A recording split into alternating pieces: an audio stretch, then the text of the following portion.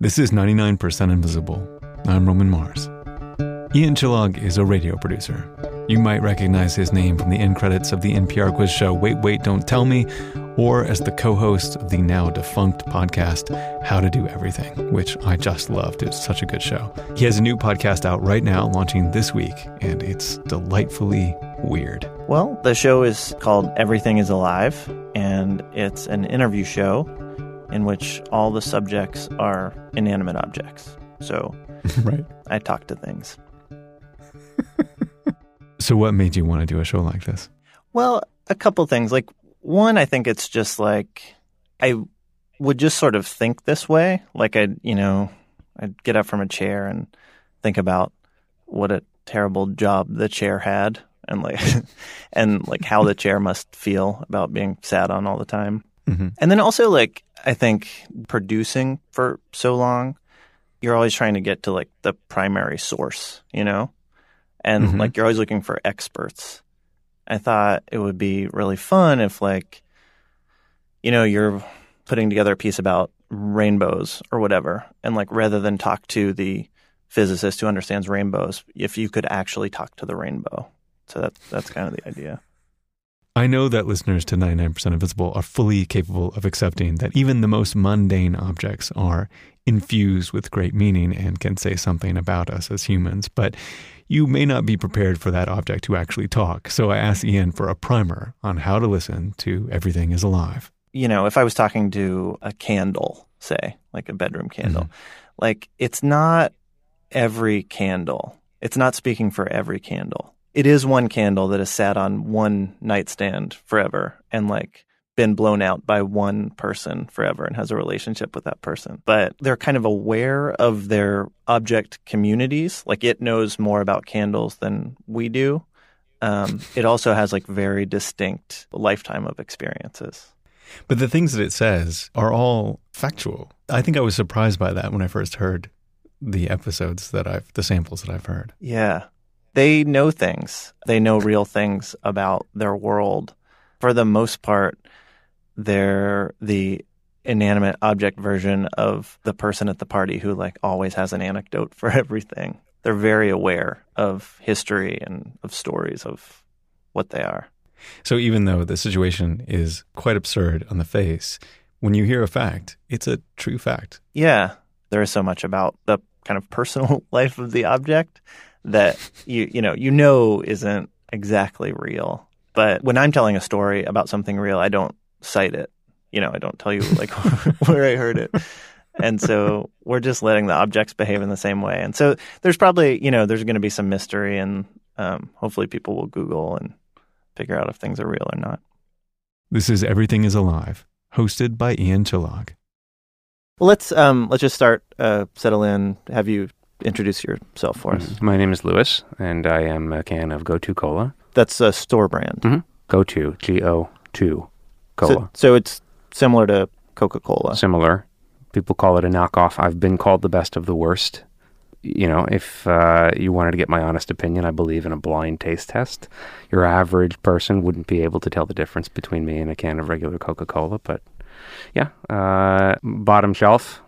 We can describe it comfortably as bottom shelf. I'm at peace with that. Literally on the... Most of the time, yeah. Okay. Yeah. Well, there's a lot I want to talk to you about today. Do you need water or anything? No, I'm completely self-contained.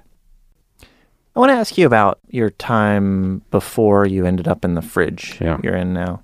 So you I take it, you were in a supermarket? Yep. And where were you? I was in a Safeway. I was bought at a case. So there were 24 of us. We were all purchased together, and actually our next residence was a bowling alley for a 12-year-old's birthday party. I saw most of the rest of my case drunk at that party. I was not drunk. I was saved for later and brought home and put into a refrigerator and then forgotten about for a few months, placed in the back of the fridge. Sure. I froze in the fridge. I was in the very back, and the temperature got very cold. I didn't freeze all the way through, but I had a frozen couple of weeks. Pretty chilling. You were slushy inside? I was slushy inside. Yeah. And I had a brief adventure when they realized I was still in the fridge and they took me out for a road trip. I got to sit in the front seat cup holder, Yeah. and I took a little fun road trip down to Florida and then back again. And they never got around to drinking me on that trip, and they put me back in the fridge, and that's where I've been ever since. It sounds like you were almost chosen so many times. Yeah. What does it feel like when you're, say, at this birthday party and you're waiting for your moment? Have you ever seen the movie Jaws? Yeah. So you know the story that that Robert Shaw tells to Roy Scheider and the other guy. Anyway, you know the story about the USS Indianapolis, where he's in the water and the sharks are coming, and he's waiting to be picked off, and he's waiting and having that long, dark night, and one by one he's seeing his friends go. That's kind of what it was like for me. It was terrifying. And on the one hand, I was very angry at human beings for being in this position to consume us. And then on the other hand, I was also very angry. How come you didn't want to consume me? Mm-hmm. Yeah. When you think about being consumed by a human, do you think about the human that you want to be in? If and when I'm finally consumed, I hope I'm consumed by someone who enjoys it. Mm-hmm. But I like to imagine that if you're drunk immediately, that instead of being a painful process, there's the sort of first moment of relief. The can is cracked open. All of this internal fizzing that I have going on finally has somewhere to go.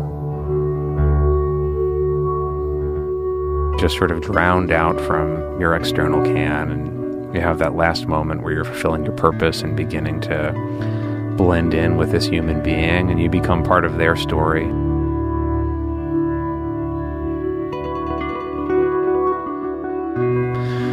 Truthfully, here's how I expect to go, assuming that I am consumed. I'm expecting it's going to happen in the middle of the night when I'm not waiting for it, and someone's going to open the fridge and pull me out, and that'll be that. It would be nice to be poured into a nice big pint glass, Frosty mug would be a pretty good way to go. That'd be pleasant, I doubt that's going to happen, though. They don't reserve Frosty mugs for go-to colas. That's just another one of those facts of life.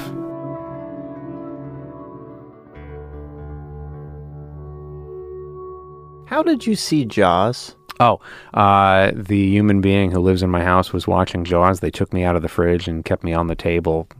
And I thought, this is it. This is my big moment.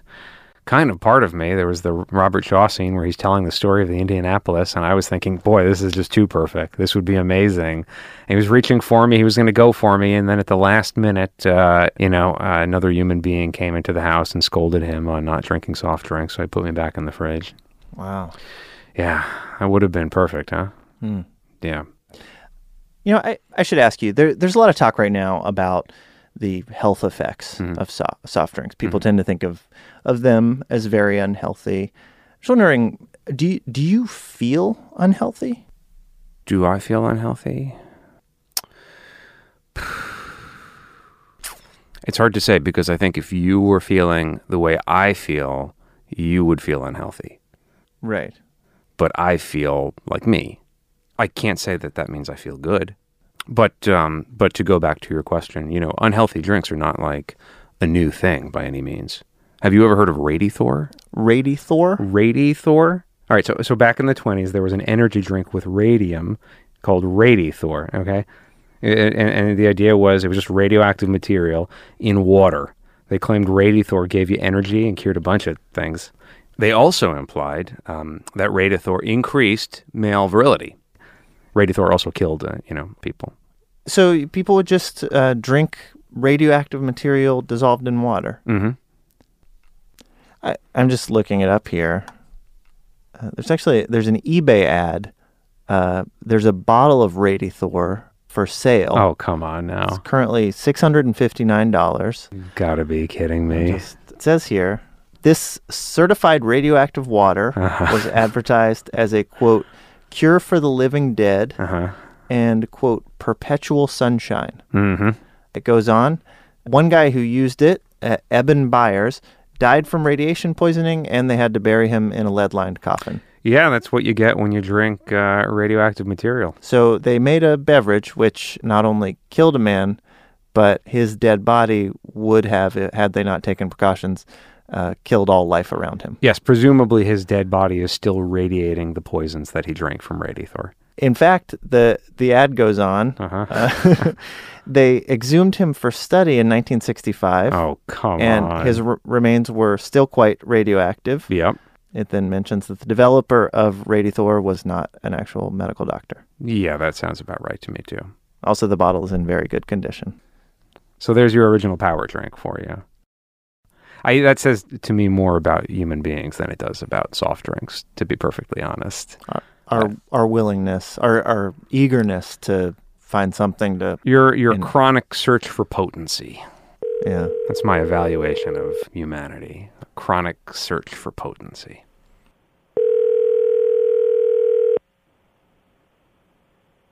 Hello. Hey, I'm calling for Jeff. Yep. Hey, Jeff, you're the man behind the Bygone Times Vintage, right? Yeah, I'm guilty. I noticed one of your eBay listings. So you put up the Radithor? Radithor? Yeah. Yeah. Is that for real? Oh, yeah. Well, what happened was I was at a flea market and I found a set of about 25 of these things. Okay. It was like a shipping crate or something. And so, yeah, I have sold a few of those.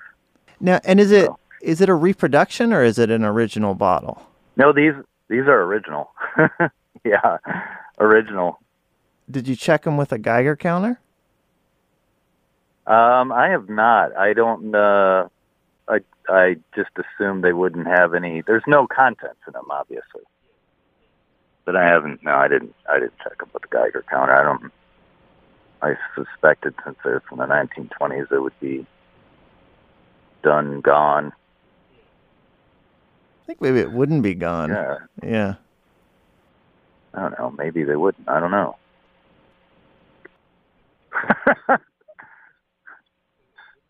Can I put them under a black light or something? I hope it's not still active. I would. Huh. That raises interesting question, sir. Did you know much about Radithor when you? No. Yeah. No, I got on.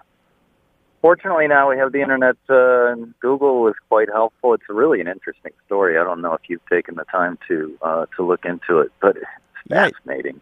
Yeah, well, I just heard about it. It's crazy that we humans I know. did that. I like the story about the guy who died from it, and then they dug him up in the 60s in his lead-lined coffin. He was still radioactive. That's why I feel like you should maybe get checked out. I think I will, yeah. I think I will now that you said that, because I didn't really think that the glass would hold any of that, but I guess it's possible. Radiation you don't want to mess around with, I guess, when it comes down to it. No, I hear you. Hey, I have to, I'm driving, and I don't want to, I'm getting onto a busy road now, so I need to, unfortunately, hang up on you. Got it, cool. Yeah. Be safe. Okay, bye. Louis, one quick thing I want to ask you about. I have, in my life, occasionally dropped a can of soda. Oh, yeah. Has that ever happened to you? Oh, it's an awful experience. You feel, obviously very shaken. There's a rush, I guess, in human being terms, it'd be like a rush of adrenaline. Mm-hmm. And for a while, you're feeling just very, very hyper after the shakeup. And then you start to sort of resettle back to a neutral state, but you have this awful kind of nauseous, sicky, sleepy feeling after the fact. And you feel kind of dumb, the shakeup kind of like rattles you a little bit, and it takes a little bit of time for your intelligence to kind of come back to you. It's an awful experience. Hey, I imagine too, like we often, after that happens, we will tap on what would be your head. Don't. It doesn't do anything. It doesn't. Don't. There's no reason to do it. It doesn't do anything to the carbonation. All it does is annoy us in a very sensitive moment. Yeah, don't do that. You're listening to Everything is Alive on 99% Invisible. So, Louis, this might be awkward to talk about, but I feel like there's a hierarchy to sodas, at least in terms of how humans think about them. Sure. At the top, there's, Coke and Pepsi, and then there's 7-Up and Sprite, and then there's these, like your Sunkist and grape soda, Fanta, that are kind of at the bottom. I wonder if does that hierarchy, does it mean the same thing to you? Well, let me tell you something about Fanta. I mean, sure, here in the U.S., it's not the most sophisticated soft drink, but overseas, it's huge. Like Japan, huge. Fanta. In Thailand, it's all over the place. If you walk down the street there, you'll see half-open bottles of Fanta everywhere. Strawberry Fanta in particular, everywhere, just hanging out. Just like sitting on the street. Yeah, just on the street, because humans there use strawberry Fanta as an offering to ghosts. So they leave it out on the street because they're giving it to ghosts. Yes. Friendly ghosts, according to local custom, love sweet red soda. So if you leave it out, it attracts them, and they hang out around your house and protect you from, I guess whatever unfriendly ghosts might come around, who I guess don't love sweet red soda. Right. Do you know what it is about strawberry Fanta in particular? Because of the color. So there's a theory that it's because they can't do blood offerings anymore. And so strawberry Fanta, which is another, red viscous liquid, would be the next best thing. Strawberry Fanta, among the sodas available to us, looks the most like blood. Yeah, which I personally don't see. Okay. But, it's a Thailand thing. We humans, we think a lot about, spirits or at least, what might happen to us after we die. Do you, as a cola, do you think about that? The afterlife? Yeah. Oh, yeah. How do you not? You think about it all the time. Yeah. Because, I'm reaching that age myself where I'm probably not going to be around that much longer. Mm-hmm. You are recyclable. Yeah. Which opens up a whole other conversation. My body, my can, will almost certainly be repurposed. And then that leads me to, ask questions of like, well, have I already been repurposed? I don't know. You could have been any number of sodas or anything else. An airplane? I could have been. I actually, when I was younger, I used to have a recurring nightmare that there was a plane crashing. There was an ocean and a beach. And it was nighttime and it was raining and there was a plane crashing on the beach. And I used to like to think that in a previous existence, I was part of an airplane and this was some sort of memory that had traveled with me. Maybe I was part of like a, ventilation system on board of a 747 or something. You referred to your can as your body, or your body as your can. Is there an equivalency between, humans talk about body and soul? I'm sorry. No. I'm only sighing because I wish I had the answer to this question. Is there an equivalence? Yes. Yes, the body-mind problem that human beings have been dealing with since the days of Descartes is something all too familiar to us cans of soda. Am I just a can? Am I soda? What does it mean to be soda? Am I part of the larger ocean of soda out there? Am I just the individuated soda? Am I soda interacting with a can? Am I can being slowly eaten away by the soda inside me? I've thought about this a lot. Yeah, I don't have an answer, but it's something I wrestle with all the time. What am I fundamentally? Once the soda's gone, the can remains, but bye-bye me, I think. Yeah, who knows? Who knows? These are the mysteries that permeate every level of existence, as far as I know.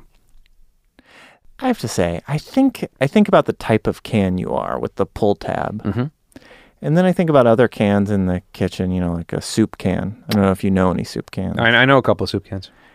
And it occurs to me, you are so lucky because you think about the way a soup can gets opened. Oh, yeah.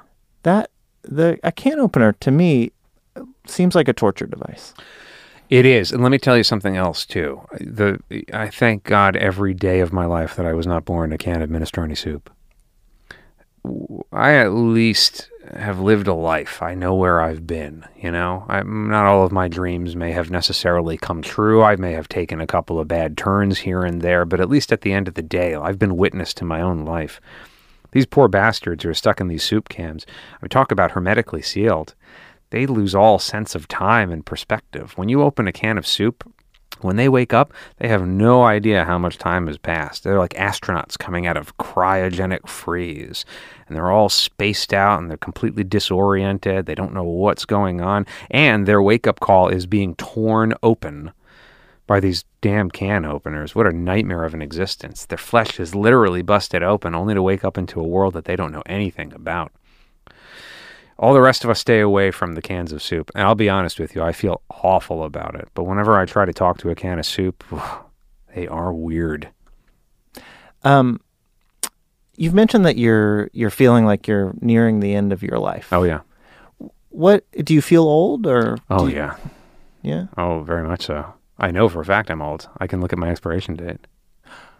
Okay. And can I ask how close you are? T-minus 2 weeks to go, my friend.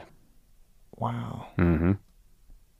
So what, but you could keep going on after that. I That's could. just. I could. It's not recommended, but I could. Does it seem, I mean, I think about this with you because and I'm sorry if this isn't the right way to put it, but it seems like your purpose is to be consumed by a human. Yeah. And so, we all want to serve our purpose. We all want to be useful. Yeah. And yet for you, the moment of your use is the moment where you are no more. And I wonder if that's something you anticipate with optimism or if it feels like, approaching the end. That's a paradox, isn't it? It is, yeah. Well, I guess on the one hand, I do sort of dread the idea of being consumed. Yeah. All beings endeavor to persist in their own being. Spinoza said that. I heard about that from a cup of coffee. But on the other hand, I guess on some level I still hope that that I will kind of fulfill myself by being consumed. I think that dream is still very much alive. Though if I'm being perfectly honest with you, I do sometimes fear that moment has passed. I feel weird saying this, but I could drink you. Right now? Yeah. I mean, I want you. I am thirsty, but I want this to be a good moment for you. I want you to be ready. I don't want you to do it if you're not ready. Well, I'll make a deal with you. I've always said I wanted to go with my eyes wide open. I'm prepared to end it here if you promise me that even if you're disgusted by how I taste, you will finish the can. I will make you that promise. Is there anything you want to say to the humans you've encountered, the cans you've encountered, the countertops you've known? I think overall I would say life is a gift and a blessing. And I don't believe anything ends, but everything simply transforms into the next thing. I would say if I can be a little bit soft-hearted and sentimental for a moment or two, it's a gift to get to be anything at all. Well, maybe what we'll do in the interest of journalism is I'll drink about half, and then we'll check in again. Great. Do you want to talk while I'm drinking you? I don't. No. Okay. No, I want to have the full experience. Okay. But I'll check in with you at the halfway mark. All right. So I'm picking you up. Give me 1 second.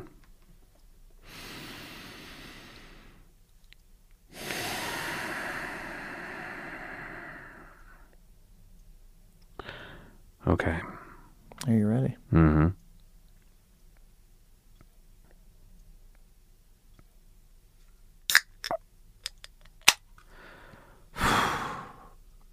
This, I have to say, feels delightful.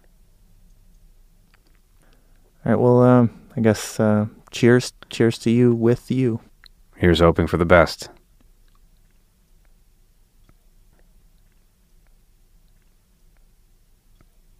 I mean, you are delicious. Thank you. You're very gentle. This is a trippy feeling, I'm not going to lie. All right, my first report. Feeling very spacious inside right now. Feeling I got room to be. Yeah. But I'm feeling the warmth of the tummy. Very strange thing. I'm in two places at once. Spacious in my own body, but feeling warm and secure in your own tummy. Mm-hmm. Wow. All of a sudden, I find myself thinking about my body. I'm thinking about my body, and I'm hoping that my body is a good place for you. I think so. I don't mind telling you my first impression of the inside of your own tummy. You seem to be taking pretty good care of yourself. Thank you. Yeah.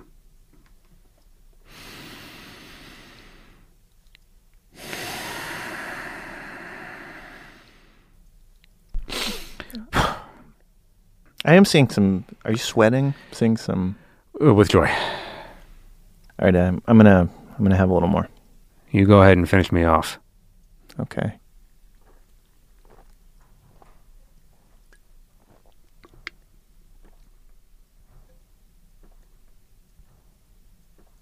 Are you still there?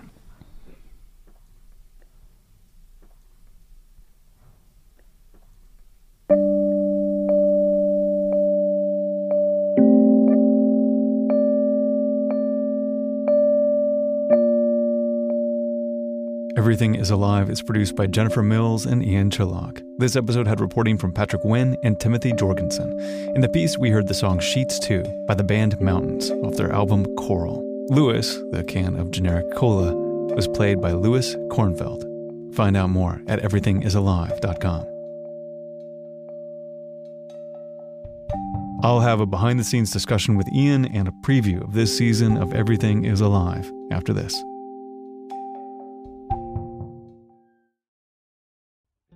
We often don't think of winter as a time of growth or creation, but if you think about it, it's the perfect time to create your own website because you're cooped up, you're thinking about being productive, and now Squarespace can help you do it. With Squarespace, you can take your cool ideas, your creative content, your services and goods, and you can turn them into a beautiful website in just a few clicks. This is because their easy-to-use templates are created by world-class designers, and then you have the ability to customize the look and feel and the different settings for your own needs. For example, my site, RomanMars.com, I made with Squarespace. The landing page features a close-up of me talking to a microphone, so it has my very handsome beard. But if I should ever shave it, I don't have to wait for my web guy to change the photo. I can do it myself, and maybe the next photo will feature my soulful eyes. On one of the pages, I've also picked out some of my favorite episodes of 99% Invisible to share, and the audio is conveniently embedded, even on mobile. Try it yourself. Go to squarespace.com/invisible for a free trial, and when you're ready to launch, use the offer code INVISIBLE to save 10% off your first purchase of a website or domain.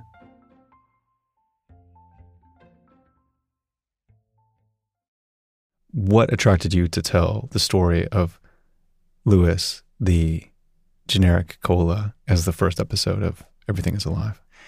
I think I imagined that a can of generic cola would maybe have a chip on its shoulder. It's always being compared to like the big guy, the Coca-Cola. It's even been made to try and trick people into thinking it's Coca-Cola. But, it has its own identity. Maybe that makes it bitter. I mean that in the emotional sense, not in the flavor sense. But because there's a relationship between generic things and non-generic things, that it would already have some personality that made sense. And the conversations are they're real interviews. We don't script them.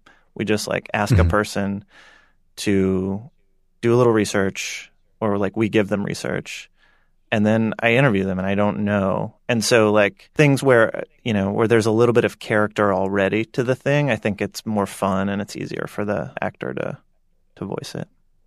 I know Louis is an actor. Is the eBay guy an actor? No. That's a real person. Yeah, that's a real person. Yeah, we called him up. I don't know. There was a number on his Facebook page, and yeah, he's real. He's okay. I'll tell you that. Good. Because he's a very good character. Yeah, that's amazing. And he's fine though. Yeah, he's fine. I started to do a little research about if glass would actually hold radiation. And I actually don't know the answer to that, but I can hit for his case, he's fine. Can you tell people what to expect in this season of Everything is Alive? We have, a number of things we're talking to. We're talking to a lamppost named Maeve. There's a bar of soap named Tara. Right now I'm working on an interview with Jake, who is a mailbox. A mousetrap who actually she has to use a pseudonym. But she's having the mousetrap is having a lot of second thoughts about what she's asked to do. She does not want to kill mice. She has a lot of other ideas about what she could do instead, given the form she was given. None of which are as good as being a mousetrap. Mousetrap can kind of only mousetrap, turns out. That's right.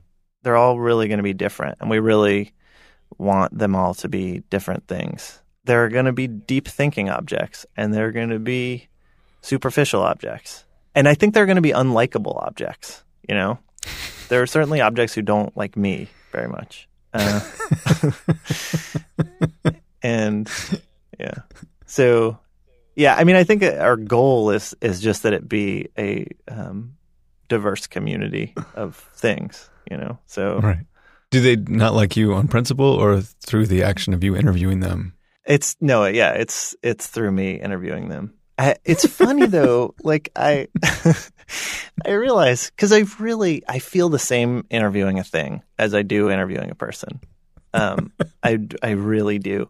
And I sometimes will be, after the interview, I'll realize there was something I was afraid to ask. What was wrong with me? Like, why was I afraid of offending that dust pile?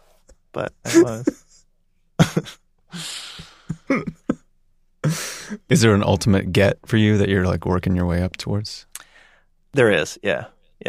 You know, I'm trying to take the things very seriously. But I do think if the final episode of this show was an interview with an ice cube played by Ice Cube, I think I would be very satisfied.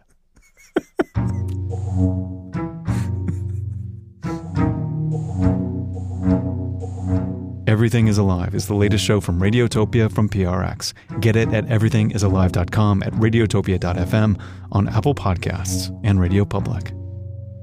99% Invisible is a project of KALW San Francisco and produced on Radio Row in beautiful downtown Oakland, California. You can find the show and join discussions about the show on Facebook. You can tweet at me at Roman Mars and the show at 99pi.org. We're on Instagram, Tumblr, and Reddit too. But our true home on the web is 99pi.org. Radiotopia from